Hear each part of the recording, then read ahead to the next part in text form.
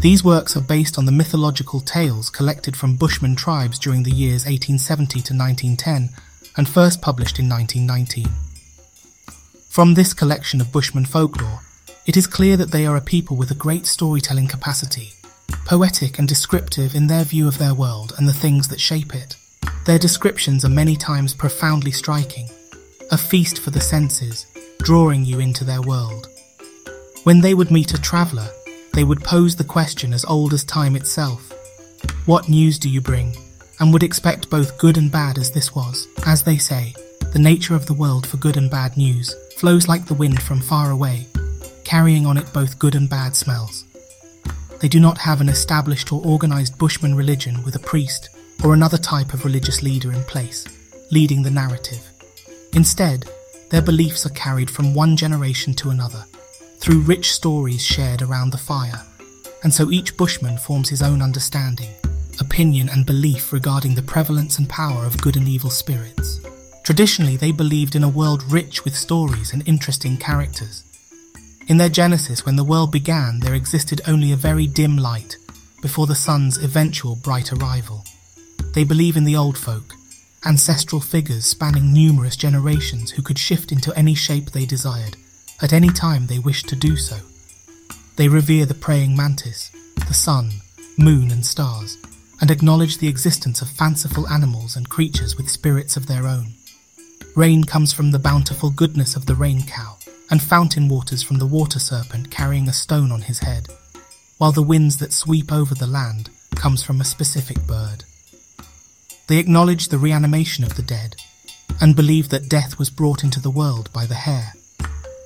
Their own circumstances are influenced by celestial bodies like the moon's, who starts out fat, but withers away into a mere sickle, eventually dying every month and then is magically resurrected and restored during its lunar cycle, where it grows full and round, once more to proudly rise and fall every day. A significant portion of their customs and folklore are susceptible to fading away, underscoring the pressing need and profound significance of disseminating their vibrant heritage and culture to a society that has, to some extent, grown desensitized to the splendor of the natural world. This is Bushman Myths and Legends, and you are listening to The Lore Network. Part 1. How Bushmen Tell Stories. As the sun gradually descends beyond the horizon, casting a profound fiery hue, it envelops the savannah in a final embrace of warmth. The elongated shadows of trees and grass gracefully stretch, painting captivating patterns across the dimly lit landscape. The evening air carries a refreshing chill, infused with the scent of grass intermingling with the fading hum of beetles and the gentle rustle of the breeze. Beneath the open expanse of the Kalahari Desert sky, an aged bushman assumes a crouched position amid the arid grasses and sandy terrain. He adorns a modest animal skin attire that harmonizes with the earth-toned environment. The old man selects 2 straight pieces of wood. The first will be the foundation, and the other the spindle, which will cause friction on the foundation stick. Next he prepares the spindle, a piece of dry wood that he shaped into a smooth cylindrical form. He carves the ends meticulously, ensuring that it's perfectly rounded. He has learned to recognize the subtle differences between woods that are prone to burning and those that are not. Seated cross-legged, the bushman places the spindle onto the foundation stick, the spindle in his capable hands, and then he begins the rhythmic motion, a dance that connects him to generations of ancestors. He clamps his hands together at the top of the spindle and then rubs them together, making the spindle twirl and dance of the foundation stick, causing friction and heat. Dust-like particles start to form, and a faint wisp of smoke rises. The smoke smells wonderful with the promise of the warm embrace of a fire. The bushman knows the critical moment is approaching. His skilled hands keep the rhythm steady, his senses attuned to the subtle changes in the wood's texture and the aroma of the smoke. And then it happens. A glimmer of amber. A tiny coal emerges. The bushman's motions become even more focused. He feels the heat growing, the ember glowing brighter as the friction intensifies. With a seasoned touch, he eases the ember onto the tinder, a bundle of dried grass and leaves which catches the spark. He blows gently, coaxing it to life, his breath a lifeline to the burgeoning fire. The ember, once born of his patience and skill, now dances with life, casting a warm, flickering light against the backdrop of the desert night. In the heart of the Kalahari, the Bushman has summoned fire from humble sticks, an age-old connection to nature's secrets. His fire becomes a hearth, a source of warmth, light and protection in the vast expanse of the wilderness. The old Bushman smiles warmly, welcoming the arrival of the fire like an old friend. Known as Otar, he is a skilled storyteller, a master of tales. From the shadows behind a bush to his left, his eager audience stealthily emerges, their muted approach betrayed by youthful excitement. He loudly speaks to himself and vocalizes his musings about the fate of the ravenous hyena he had encountered earlier, behind the very same bush that the children were now hiding behind. With this, the children bundle into the warm glow of the fire. Among them are 2 girls and 3 boys. They giggle loudly, a mixture of excitement and fear for the made-up hyena, which they keep reminding themselves is just a trick played on them by the old man. Otar, the wise old Bushman, sits beneath the embrace of a gnarled acacia tree. He wears a tattered yet meticulously patched animal skin cloak that drapes across his shoulders. The cloak has absorbed the colours of the land, fading into red earthy tones that mirror the desert sands and sun-soaked rocks. His skin bears the stories of a life spent under the relentless African sun. Wrinkles crisscross his face, etching lines of experience, each one a testament to the many seasons he has witnessed. Though time has changed his features, his posture remains dignified, a living testament to the resilience of his people. His hands, calloused from a lifetime of crafting tools and utensils, rest gently on his knees. The fingers are both strong and delicate, capable of precise movements and imbued with a profound connection to the land. Beneath his greying hair, his eyes radiate a timeless wisdom. Deep within their rich brown hue lies a spark that reflects the depth of his knowledge and the reservoir of stories he holds within. He gazes upon the horizon, where the moon is rising, its belly painted red with the dust of the Kalahari desert. It is almost as if he's not just looking at the landscape but communing with it, a silent conversation between a sage and the earth itself. Around his neck hangs a necklace of beads made from ostrich eggshells, and in his eyes sparkled an inextinguishable youthfulness. He speaks softly with a gentle voice, the clicks of his tongue creating a soothing rhythm. No grand gestures, no booming commands, but in his demeanour the quiet strength of ancient wisdom. Otar is a living repository of traditional knowledge, a bridge between generations, and a custodian of the profound relationship his people share with the land. His essence, etched with the essence of the wilderness, is a living embodiment of the timeless wisdom that comes from a life lived in harmony with the natural world.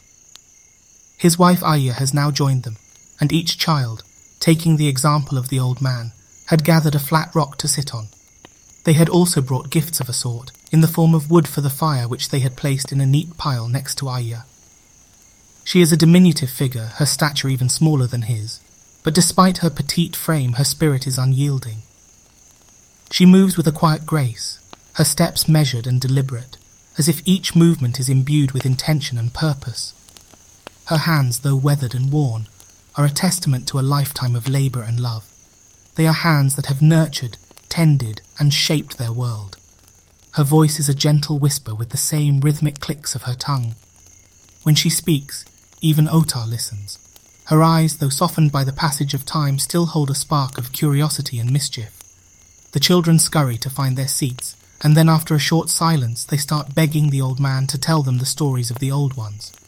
In a soothing tone, Otar gently urges the young ones to exercise patience, offering them his reassurance that he remains true to his commitment. The comforting flames of the evening fire dance among them, casting a warm glow that highlights their eager and animated expressions. Gradually, a subtle shift in his voice signals the imminent commencement of a tale, and with a sparkle in his eyes, he begins weaving a narrative that captures their attention. He conveys to the children that on this particular night, he would regale them with tales of times long past. In those eras, the Bushmen didn't inhabit these lands. Indeed, the very concept of Bushmen, as they perceive them today, had yet to take shape. He imparts to them that the current generation of Bushmen are the descendants of those ancestral figures from those distant epochs. He endeavours to make them grasp that his words don't pertain to recent yesterdays, or the days directly preceding this one. Instead, he directs their attention to a much more ancient past, the obscure times shrouded in darkness. He transports them back to the days when the sun, the moon and the stars had only just begun to grace existence in the world of long ago. In that instant, one of the exuberant young boys couldn't contain his curiosity any longer and interjected, questioning the commencement of the sun, the moon and the stars. Otar, with a serene gesture, laid his hand upon the head of the eager child and urged him to exercise patience, assuring that all would soon be unveiled. With a gentle smile, he addressed the children, explaining that he chose his words deliberately, for he possessed fewer tongues than teeth, implying that he couldn't express everything all at once. He playfully implored them to grant him the time he needed. This light-hearted response elicited laughter from the children, forging a connection between the storyteller and his captivated audience. Otar continued. He delved into those ancient shadowed times, revealing the existence of a distinct breed of Bushmen who once wandered these very lands, the old folk. They possessed the uncanny ability to seamlessly shift into the forms of animals, a transformation that occurred in the blink of an eye. This enchanting ability led to the realization that many of the animals still observed in the present day were nothing more than the manifestations of those very old Bushmen from eras gone by. He imparted this revelation to the young, wide-eyed faces before him, their expressions illuminated by the gentle radiance of the crackling fire. Seated beside Otar, Aya leaned in nearer to the fire's warmth. In solidarity with the elder storyteller, she addressed the children, emphasizing the need to grasp that in those ancient times, the old folk Bushmen were tasked with tending to their offspring with far greater diligence than the current era demands. This care was essential to prevent the adept old sorcerers from swiftly seizing the young ones. She continued, explaining to the captivated audience around the fire that while the ancient ones lacked the same level of intellect as contemporary people, they had the ability to wield strong magic. The tender smile on old Otar's face reassures the concerned little faces as he maintains his soothing, composed tempo. He picks up the narrative where Aya left off, explaining that indeed, in those distant times it was a reality to spot an individual standing alone atop a hill. Should you call out to them, your words would fall upon silent ears. They would merely wave and motion for you to join them. Driven by curiosity, you would draw nearer, only to find that when you arrived at the spot, the person had vanished entirely. In their place, a tree laden with delectable fruits would remain. Despite scouring behind the tree and scanning the surroundings for any signs of their presence, the enigmatic individual would remain elusive. Abandoning the pursuit, you'd turn back to the tree, intent on enjoying the fruit. Yet, in a bewildering transformation, the tree's bounty would be replaced by a fearsome lion. Paralyzed by terror, you'd inch away from the impending danger, one frightened step at a time. Suddenly, the lion would jump up at you, giving you a terrible fright, and just as you think your life was ending, the beast would change in mid-air and turn into a graceful springbok, showcasing its striking white markings as it pranced around the shocked onlooker. In a matter of moments, the springbok might morph into a gentle rabbit, tenderly licking your fingers. Such was the nature of the old folk, capricious and unpredictable, today one form, tomorrow another. Otar assures them that they were imbued with pleasantness and a zest for amusement during those bygone days. Old Otar then continued and told them that some would say those weren't good days, but that he would say they were a mixture. Dangerous or not dangerous, truthful or not truthful, whether they touched our lives or had no effect on us at all, it was all the same to him in the end, he said. Those are all things from before our time, and we decide what role they play in our lives.